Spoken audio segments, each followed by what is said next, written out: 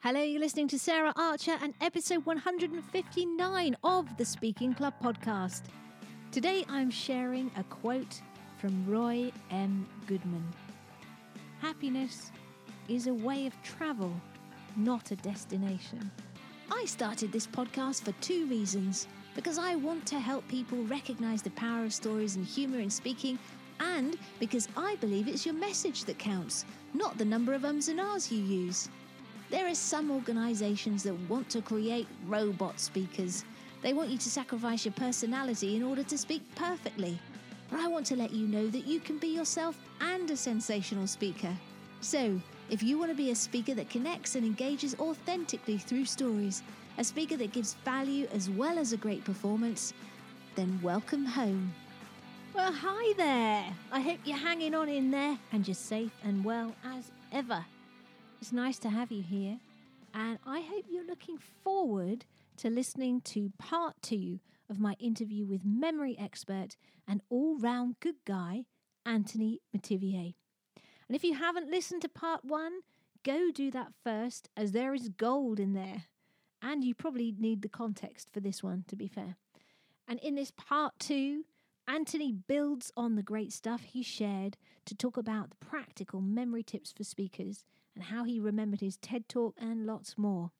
I left you on a bit of a cliffhanger last episode, and we're going to pick up right where we left off in just a minute. But before that, I want to tell you the story of Magic Mike. And I'm not talking about Channing Tatum's male stripper movie. No, this Mike was a chicken. This Mike lived on a farm, and unfortunately for him, the farmer had decided that Mike's time had come.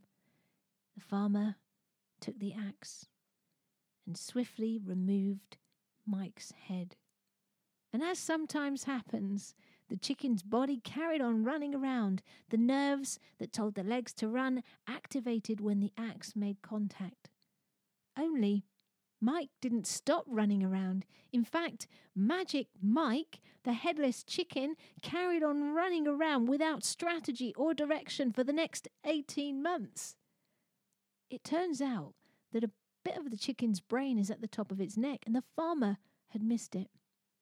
Now, I tell this story because I see a lot of people that start speaking and they're a bit like Magic Mike the Headless Chicken because they're running around, speaking all over the place, but getting nowhere fast, all because they haven't sorted out their marketing message fundamentals.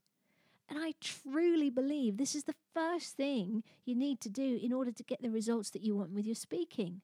And it's why I now run a regular live online group coaching course called the Standout Pitching Bootcamp.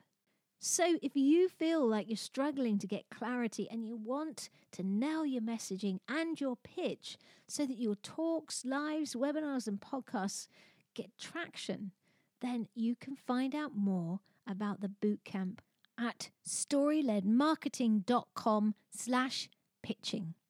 That's storyledmarketing.com/pitching. Okay, let's now go from Magic Mike to Amazing Anthony. And do you find that there's any correlation between which sort of association works best for someone and their preference for visual, auditory, kinesthetic? Does that language thing work equally with the memory stuff? You know, I wouldn't put it that way because I think those things are probably equal in all brains, except for brains that maybe have had a car accident or a congenital issue. But what is different that we see in the research is that some people need to spend more time on what's called encoding information, and other people need to spend more time on decoding. So what that means is when I'm at an event and it's Sarah Haley and Alan and Sharon, etc. When I'm doing that sort of thing, what I am doing, making the imagery, that's called encoding, or the associations. Just, I'm not really making it. We're not creating here. We're just drawing from creation. But when I'm thinking about Halley's Comet, and then I'm having the sound of it, that's encoding. And some people are going to need more of that than others. And then when you go, oh, who was that? Did I say it was Edward next to Sharon or something like this? Right. Then I'm thinking that's decoding. And some people are going to need more of that. And then inside of that, people may have preferences. Like they may like to draw more on their spatial memory. They may like to draw more on their auditory senses or whatever. But I would not encourage them to build up some strength on their preferences. I would go for the range. So be kinesthetic, auditory, visual, emotional, conceptual, get in some tastes and smells if you can, because that's just going to make it stronger and stronger. If you just, oh, well, I only want to do this. Well, you're weakening the skill you're trying to strengthen.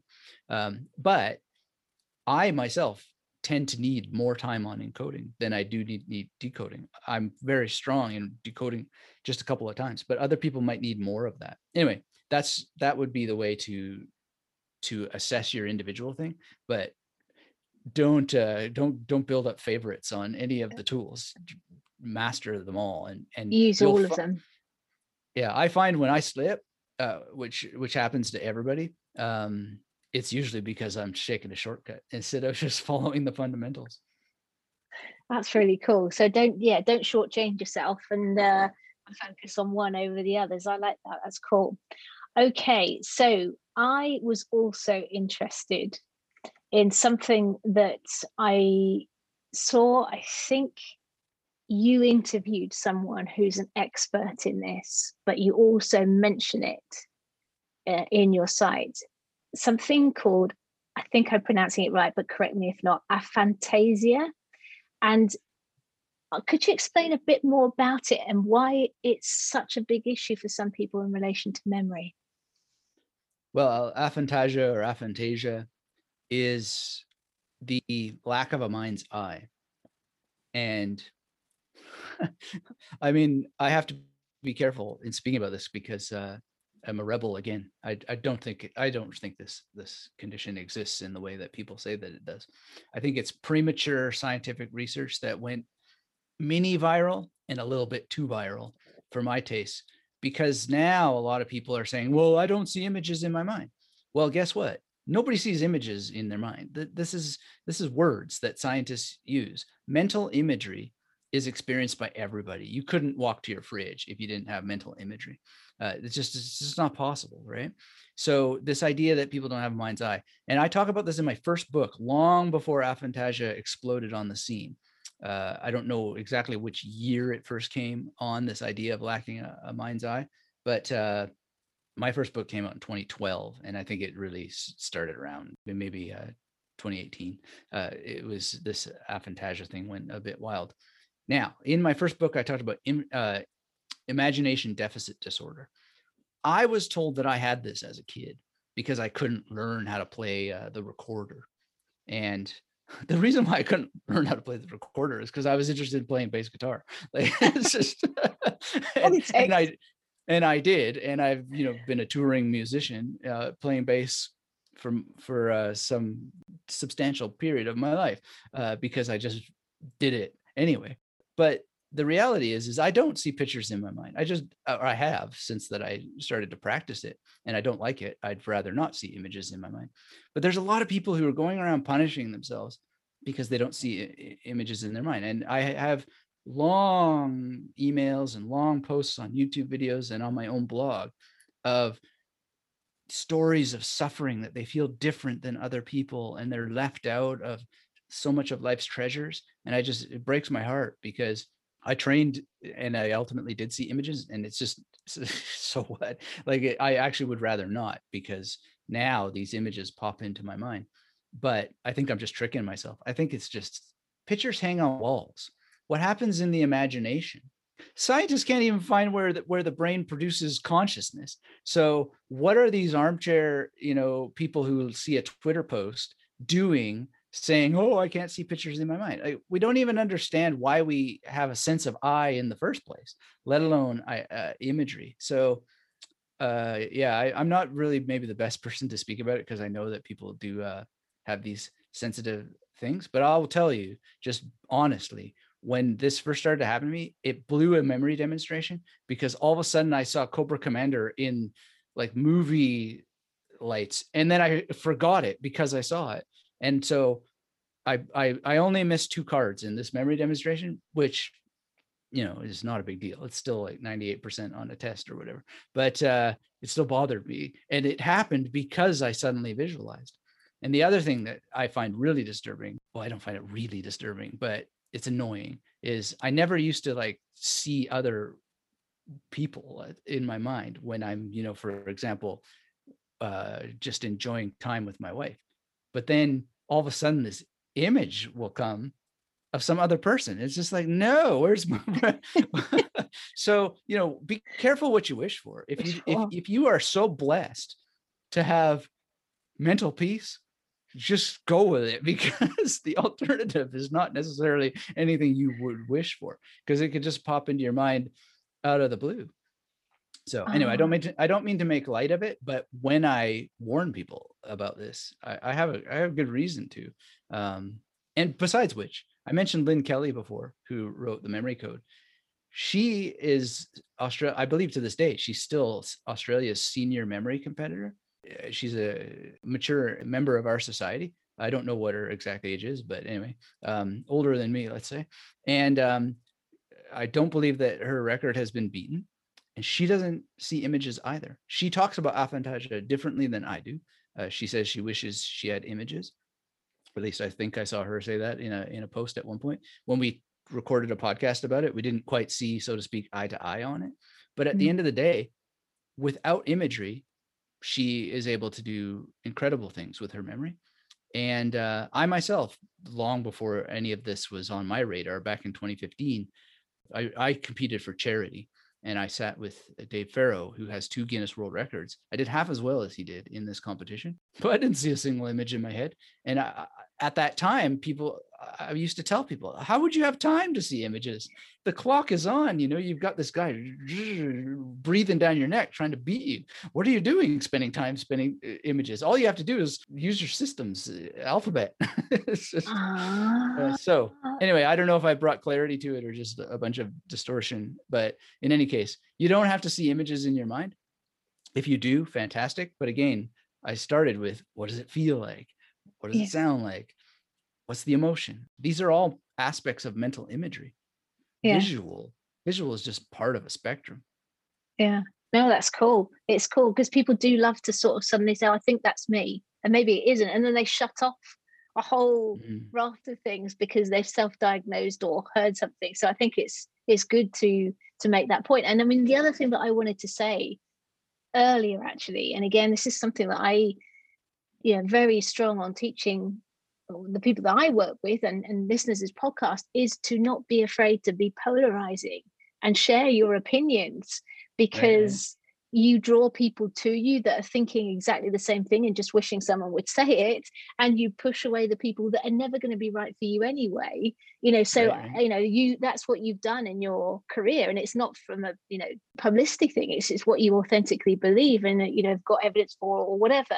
I think you're a great example of being authentic, being polarizing, saying what you believe, and letting the chips fall, and they've fallen very well by the sound of things for you. So I love that. Yeah, and we've been able to help people who don't have images, so to speak. But I met with a client, and I told him he was talking about how that he met a friend, and his name's Quint, and the friend made a reference to Jaws. We're gonna need a bigger boat or whatever. It's like this ongoing refrain in his life because of his name. And I said, think about this. You're telling me you don't have images in your mind. Well, what's happening in your head? And he had just said more like something about a situation where he got out of a car and it was in a parking lot, and his new person had just said, oh, Quint, we're going to need a bigger boat or whatever. I said, what's happening in your head? You've got mental imagery of Jaws, your name, a particular character in a movie, a parking lot story. I mean, if that's not mental imagery, I don't know what is. And all you got to do, and it's what every person who learns memory techniques does, is just focus on your experience of your mind, and then realize, and this is the kicker, no matter what you think anybody else does in their mind, appears in your mind, right?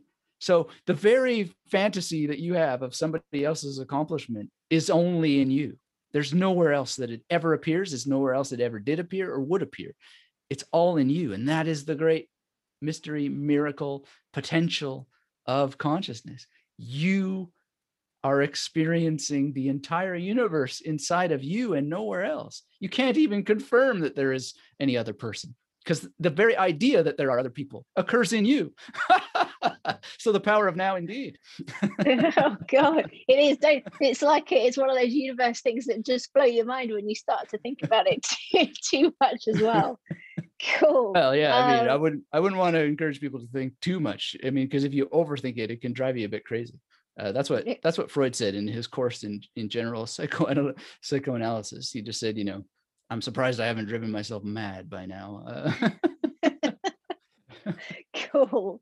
So I think we might have covered some of this, but I noticed that you're very keen for people not just to get the benefits of your method, but also to understand the science behind why it works. Why is that so important to you? Well, because you're being a bit of a scientist when you learn about memory. You have to be, because I'm going to say, hey, here's a technique, use it. And technique is essentially going to be like a laboratory. In fact, it is a laboratory, because in the laboratory, the memory palace technique, for example, you're going to use a room like the room that you're sitting in now. And you're going to, set up some associations like the kind that we talked about. Maybe Sarah Connor from Terminator is going to show up. And then you're going to ask yourself, well, what did that mean? That's an experiment. This is science as pure as it gets, because what is science? Science is a hypothetical statement that helps you gather evidence that confirms or denies the truth of the statement. So I can put an association of Sarah in a room shooting an arrow, and that's going to help me remember Sarah Archer. Is it? Well, let's try. And now we put that together, and your name's Sarah Archer, is it? Yeah. Yes. Okay. So the experiment worked. Now we have validated the statement. Now, can we do it with Haley and Alan and Sarah and Edward? Well, let's try. And so then we reproduce the experiment and we place them in different parts in our memory palace, and bang presto, it works. So it's pure science. It is the most perfect science in that regard. Wow, I love it. Love it. Okay, so I think we might have covered this actually, because my next question was about memory palaces. What are they and how do they work? Maybe just sort of unpick it a little bit if you wouldn't mind. Yeah, it's the core technique, and you don't have to call it memory palace. Let's start there, because some people are, and as am I, precious about certain words. But I'll never forget this guy. At the beginning of my career, I coached him. He was 88 years old. He said, I can't stand this name memory palace. I said, call it whatever you want. It's just spatial memory. It's just space. And he said, okay, I'm going to call it apartments with compartments. Great. It's fine. It's been called many things throughout history. It's been called mind palace, Roman room, journey method, etc. All it is instead of just in the void of my mind thinking about Sarah shooting arrows, I'm putting it somewhere. So in this case, I'm just giving an example, so I'm not actually doing it, but in a demonstration, I'm putting it on your shoulder or over your head. A lot of memory trainings tell you to put it on the face. I never do that because I don't like looking at people's faces and imagining bizarre arrow shooting, for example. But over your shoulder or over your head, that's fine, because you can use your peripheral vision, so to speak, and just sort of what was there. Now that's real-time memory palace, and it's just linking the association where the person is in space. But if you're learning a language, you could take any room that you have, and you just think, okay, what's the most clear, distinct journey through this room that I don't have to remember? Because it's not a memory palace if you have to remember it. You just go, oh yeah, if I start here and then I go over to the door, and that I'm not going to forget that, right? So really 4 corners and 4 walls. It's just very simple. Corner 1, wall 1, corner 2, wall 2, etc. And now you've got at least 8 stations. And if you start in the corner that leads you towards the exit, it's just brain dead easy. Nothing to remember, really. Just once you know the rules, then you're good to go. And you just instantly go into a room and boom, it's a memory palace, because you have it's the same way you tie your shoes. It's just like, oh, those are shoes, I tie them. It's just trained. And that's what it is. And then those patterns we talked about, forward, backward, skipping. There's a couple more patterns that you can throw in for good measure. And when you take a foreign language word, whatever it is, even a sentence, an entire sentence, 我们离开以前做了这个事, that which means in Chinese, we should take care of that before we go. I think I got that right. All I do is just throw that whole sentence on top of a building and use those principles. And then it's in long-term memory before you know it, like really quickly, because of the associations. I won't tell the whole story of all those images, but it's just 我们离开以前做了这个事. Yeah, that should be right. I should be able to use that in Chinese. My pronunciation may not be great, but that's all it is. And it's just attaching imagery to space so that you know where you put it. And then you can do that decoding that we talked about. And the memory palace helps with the decoding because you have this foundation, because you know where the things were and you just go follow the patterns, and then it gets into long-term memory. So another way to think about this, people know this, they get these apps, spaced repetition apps. So it's going to show you a piece of information, and then you tell a lie. Yeah, I remember it. And then it doesn't show it to you again for like 4 hours or whatever. Or you tell the truth and it shows it to you every 4 minutes. And hoping and wishing and praying that just raw repetition is going to get it into your memory. It'll work to a certain degree. Depends on how the person uses it and what the information is. Well, we're doing that much better because we're taking initiative. We're actually using what's called active recall, the decoding, to bring it back of our own will, which means self-testing. Self-testing is watering the garden, making sure that those vines are plump and robust and the kind of thing you can harvest, instead of relegating it to some machine and maybe remembering something once in a while because it ding, ding, ding, but it's a similar principle, of showing you the material in serial repetition, or using a serial repetition effect. So that's what it is. And I think it's not for everybody, for sure, but it is definitely the martial arts path to the black belt of memory, so to speak. We don't have belts in my world, though. We don't bow. We don't, there's no gurus here. If anything, you learn to be your own guru, and, you're just given the tools to build your own laboratory or your own memory dojo. And like the beautiful people you see in the park practicing Tai Chi, this is the Yoda moment. Do or do not. There is no try. I love all the references. It's like you're in my head with Terminator and Jaws and Yoda and all that good stuff. Excellent. Right, and okay. we got to keep up with the young people because they won't know what the heck we're talking about. And I think they do. They're coming around. Mandalorians introducing a lot of people to Star this Wars stuff. Star Wars will always be safe. Exactly. Cool. Okay. So I think, again, this may be just a question of you reiterating some of the things that you've already said, because I know we can't share the whole magnetic memory method here, and I'm going to be pointing people to where they can get more of this stuff from you, in the show notes and things. But I did wonder if you could maybe share 3 tips that might help people remember their talks better as a speaker. Well, write a good talk. That's sort of a given, right? But you'd be surprised. I mean, I'm guilty of, walking into a place and talking off the top of my head, which is okay, but it's not memorable, right? So write it so that it's so memorable that you already remember parts of it, and you have engineered it so that, and I'm sure that's where you are very helpful for people, but you've engineered it so it is memorable. And I think one of the best things that I could suggest is, if you're going to use memory techniques, then really give them their due and practice them for what they are, not what you think they are, but what they actually are, which we've talked about today. And the last thing I would say is walk while you practice your talk. So this is going to help really dig it deep into your system. And be careful, check with a doctor before you do this, I guess, all the standard warnings, but you can have it written out and walk and read it. But walking and talking are really magic for memory, even if you're not using memory techniques. But if you are using memory techniques, it's beautiful to really get it into your mind, because you can actually walk in your memory palace.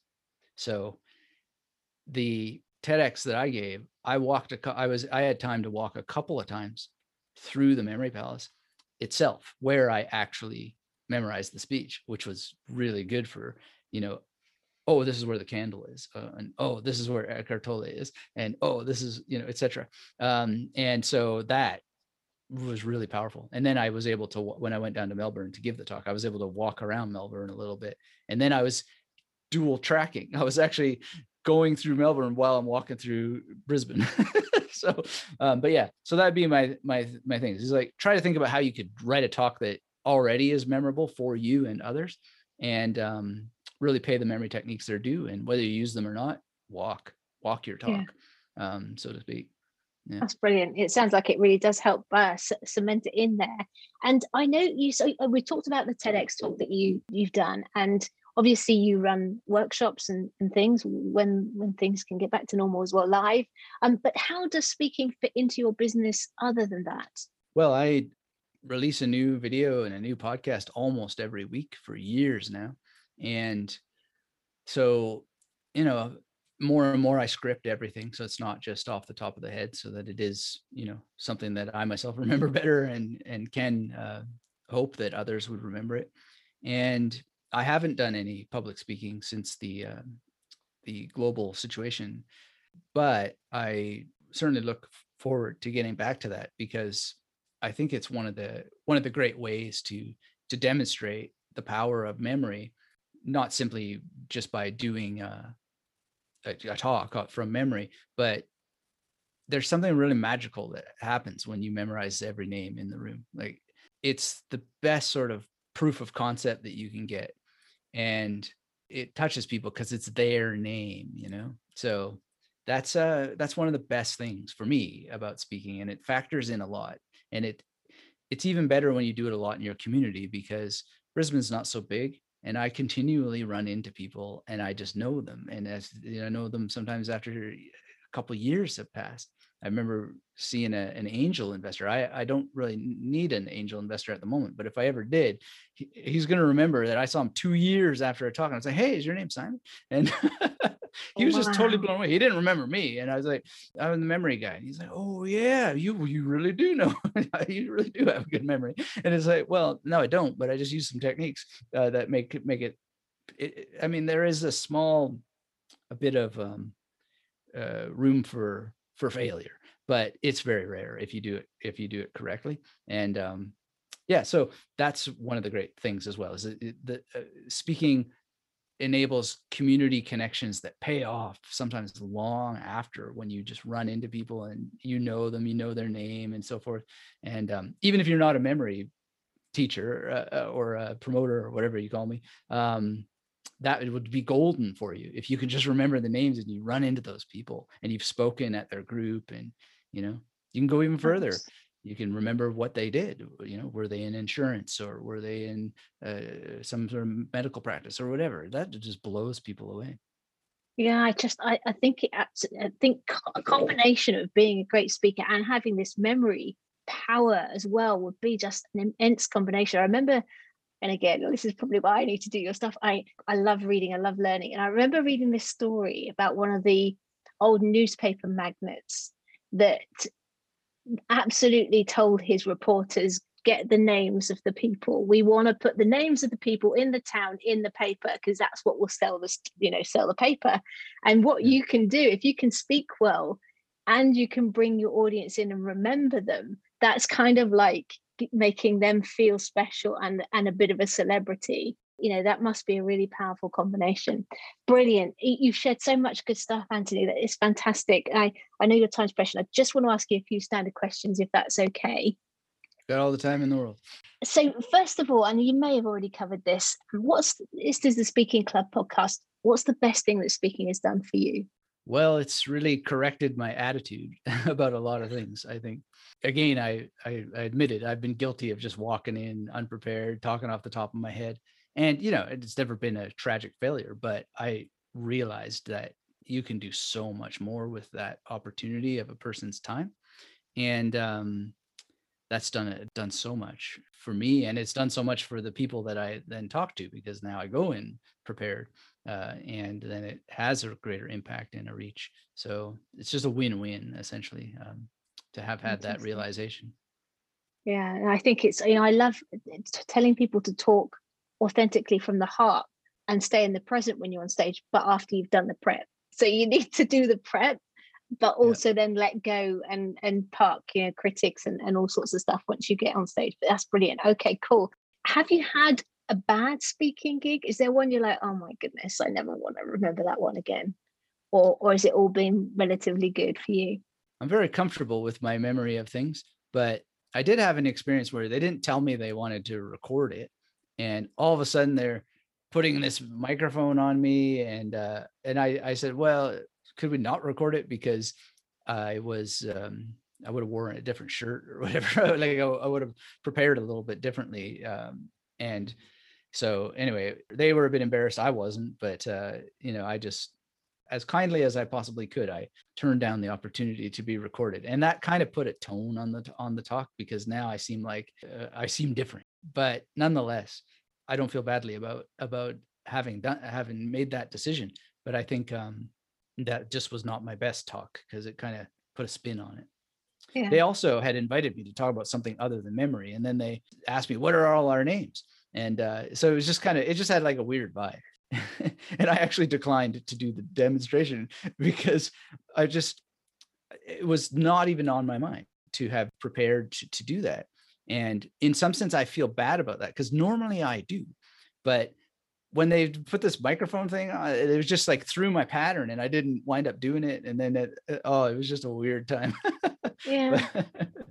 And I think it's important, because and I guess part of this is point of is, as much as possible up front you can ask these things, but it's your IP, that talk, they should have checked with you, and all sorts of other stuff. So that sounds like it was the organizers, and you're not a performing monkey. I hate it when people say, well, tell me a joke. Well, no, like because in my background is in stand-up comedy, but you don't walk around going, right, joke, I'm always on, so right. It's sort of having a little bit of respect for you. Cool. Okay, this might be a difficult one. What's the book that you've read that's had most impact on your life, and why? Well, most recently, Happiness Beyond Thought by Gary Weber. I've read so many books that it's kind of hard to say, but I would say the category of book that has impacted me the most has been philosophy, and particularly a kind of realist philosophy. Without going too deep into what all that is, that's what has impacted me the most. And I would say that what Gary Weber does is a realist brand of teaching meditation that takes us into the parts of philosophy that interest me the most. What do you mean by realist? I've not heard that terminology before. Well, if we were going to simplify things, there's really two kinds of philosophy. There's really only one question, right? Which is, do essences exist or do they not? Right? And so a realist philosophy says, well, the time to believe that essences exist is when there's evidence that they exist. Whereas an idealist philosophy says, no, there's things like justice that are perfect and eternal, and they're in some other realm, and they affect us somehow. Now, again, I'm being super simplistic, but I'm not opposed to the idea that there's some eternal essences in heaven or wherever.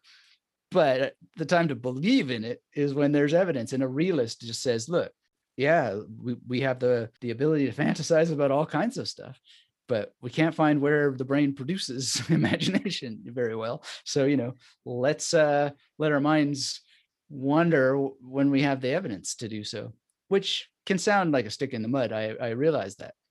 But that is what has helped me the most, is what's the evidence? And if we're going to practice something, are there brain scans that actually show, as Sam Harris said, that this meditation can start to look like heroin without the needle? Because why would you do something when somebody says, well, there's some special force in the universe, and I can't show you it, and I can only tell you these stories from people with their first names only, and like I'm not going to launch 90 days of practice on goofy ethereal stuff. There's no reason to, and yet lots of people do. We talked about it earlier with aphantasia. People swarm towards stuff, and I think the thing that has helped society And I think that we have evidence for it. Steven Pinker is quite famous for, Enlightenment Now and all this stuff, that where he's showing the evidence. Our society gets better and better and better. Why? Because of realist philosophy, essentially, which says evidence, please, before we do stuff.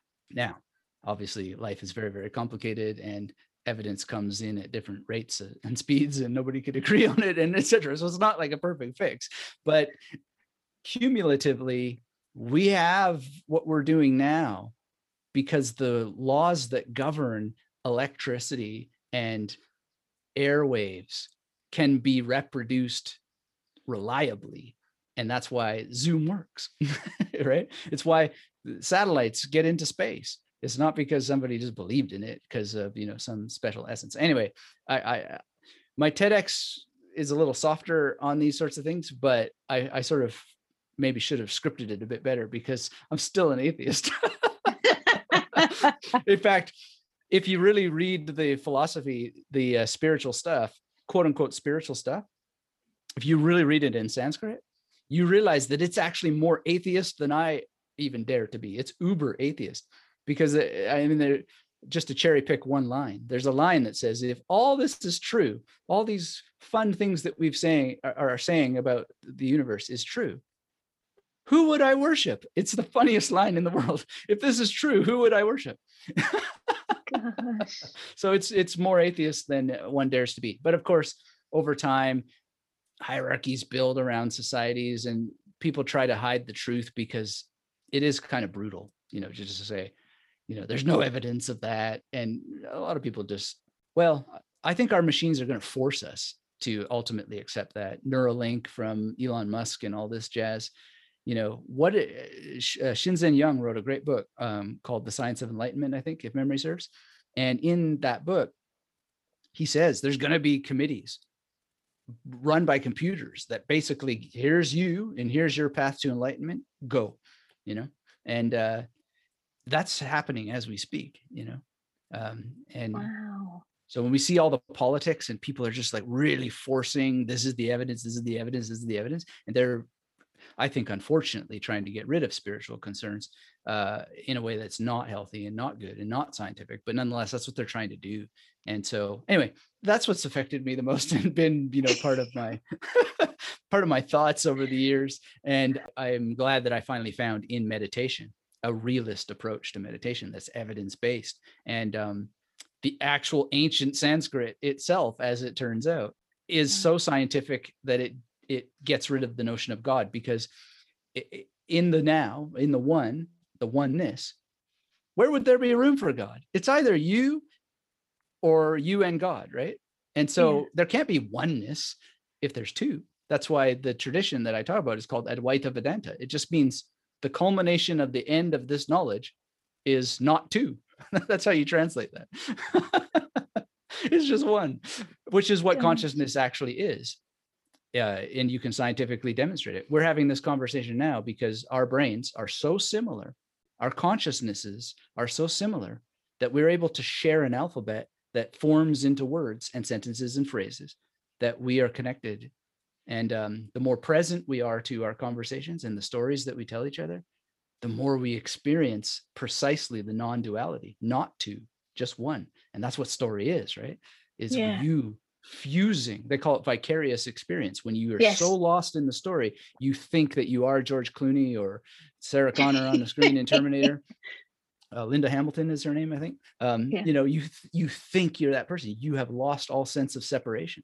So anyway, realist philosophy is much more likely to get you there. And I can go on and on about all the realist philosophers who talked about experiences of light in their head. Because that's fascinating. But again, the warning, Freud openly admitted that he was surprised it hadn't driven him insane. I'll definitely check out some of Gary Weber's stuff. Would you say which one would you say to start with? Happiness of Thought or the Evolution? I think Happiness Beyond Thought. Well, look, this is the way I read it. I read Happiness Beyond Thought, and then I read Evolving Beyond Thought. And there's no way to say whether that's the perfect union for another individual. But here's the thing that I think is a wonderful point for people to understand that they might miss in a first reading of Happiness Beyond Thought. Weber says something that is absolutely important and fundamental and true, and it has to do with this swarming effect that we talked about. You cannot reproduce the teacher's journey. Don't even try, right? So you're on your own journey. And so, when you hear someone talk about aphantasia, oh, no, mind's eye, that's me. No, you, or at least not so fast, right? Because you are you. And that's one of the most important parts of happiness beyond thought, is just to see that it is so human to think, oh, wow, this guy has no thoughts. I can do that too. And then you miss all the nuance about what he's saying that thought is, because there's actually two kinds of thought. And it's only one that you get beyond, right? But if you're just so focused on trying to reproduce this guy's journey, you build the story in your head, which you are both gifted and cursed to do. You got to make sure you recreate the right story, because when you create the right story, you know that there's no way you can reproduce the teacher's journey. So it is that Yoda moment, do or do not, there is no try. And make sure that what you're doing is based on the actual knowledge, not what you want it to be. And that's what a master is. It goes back to your point about proof, though. It's proving to yourself rather than the only one who ever can experience the proof, right? Yeah. So cool. Yeah. Excellent. Blimey, good. Penultimate question. What's the best bit of business advice you've ever had, and why? Well, I think it's very similar to what you've said, which is, be polarizing, be repulsive if you have to. I mean, you want to attract the right people, and you want to signal loud and clear who are not the right people. And I mean, right is, I think, needs some nuance. So the next best sort of advice would be not only be polarizing, but be polarizing in a way that the fickleness of the average individual, including yourself and myself, because I'm fickle too, which is what you didn't like on Monday might be your savior on Wednesday. So, don't burn any bridges while you're being polarizing. Yes, be polarizing in a nice in a nice way, kind of. Yeah, absolutely. Love that. Yeah. And last question then. If you could have any mentor, and they can be alive or dead, fictional or non-fictional, who would you choose and why? Any mentor? Wow. Right now, I think I would choose Elon Musk, and not necessarily for the reasons one would think. I just want to know how he remembers stuff. I'm very curious about that. And given his, and the other thing too is I want to think through his thinking, because there's so many traps in what he's doing. There's so much potential for missteps that I'd love to just know how he thinks about that. What unreleased safety measures are in place, if any, because he's a scientist too, right? There's wild experimentation going on, and it's just in the nature of first principles thinking to foresee the possible traps. And when I said, our technology is forcing present moment awareness on us, that's not necessarily a good thing. It could be very cruel.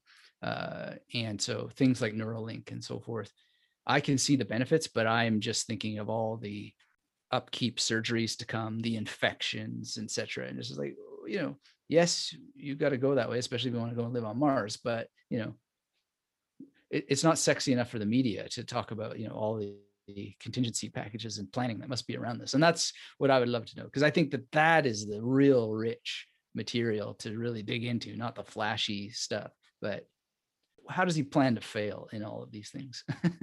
Brilliant. That's cool. Anthony, again, thank you so much for sharing everything and for being so open and vulnerable. And so if people want to find out more about you, to find out more about the magnetic memory method and things that you can do for them, where would be the best place to go? Well, I would just visit magneticmemorymethod.com. And if that's hard to remember, which can be when your garden is withered, then I think if you just search Anthony and memory, I'll probably come up somewhere there. But anyway, Magnetic Memory Method, I tried to design it to be as memorable as possible. And we'd love to see you. Fantastic. And what's the name of your podcast, Anthony, if people want to look at that as well? That's the Magnetic Memory Method podcast. Oh, cool. Well, you can't make it any easier for people. There you go.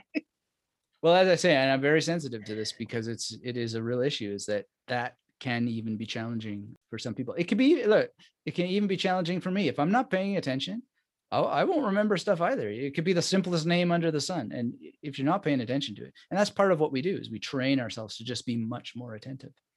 Yeah, brilliant. Well, it's been an absolute delight and an honor having you on the show.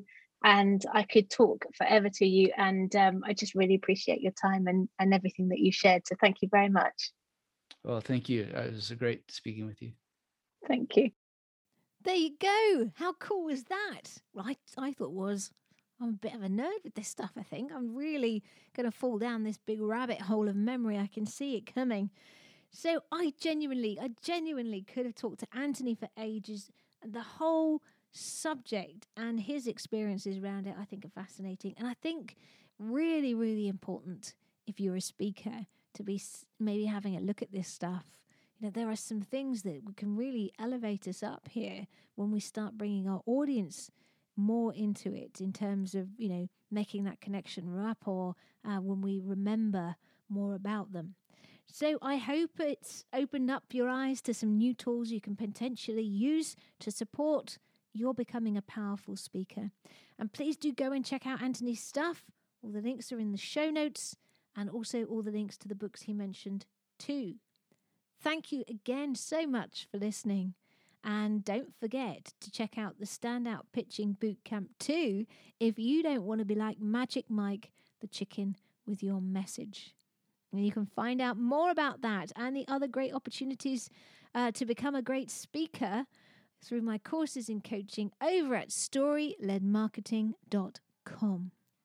And also, if you haven't subscribed, do so. And we'd love it if you could leave a rating over at ratethispodcast.com/TSC. Link also for that in the show notes. Again, thank you so much for joining me, for choosing the Speaking Club. And I'll be back next week. But in the meantime, don't forget to grab your life by the nuts and get cracking. Bye-bye. Hey, if you're listening to this show because you want to start speaking or have a big talk or pitch coming up and you want to make it the best it can be, then you made the right choice, because this podcast is the vehicle that can help you get there. But I wanted to tell you about something that will get you there even faster.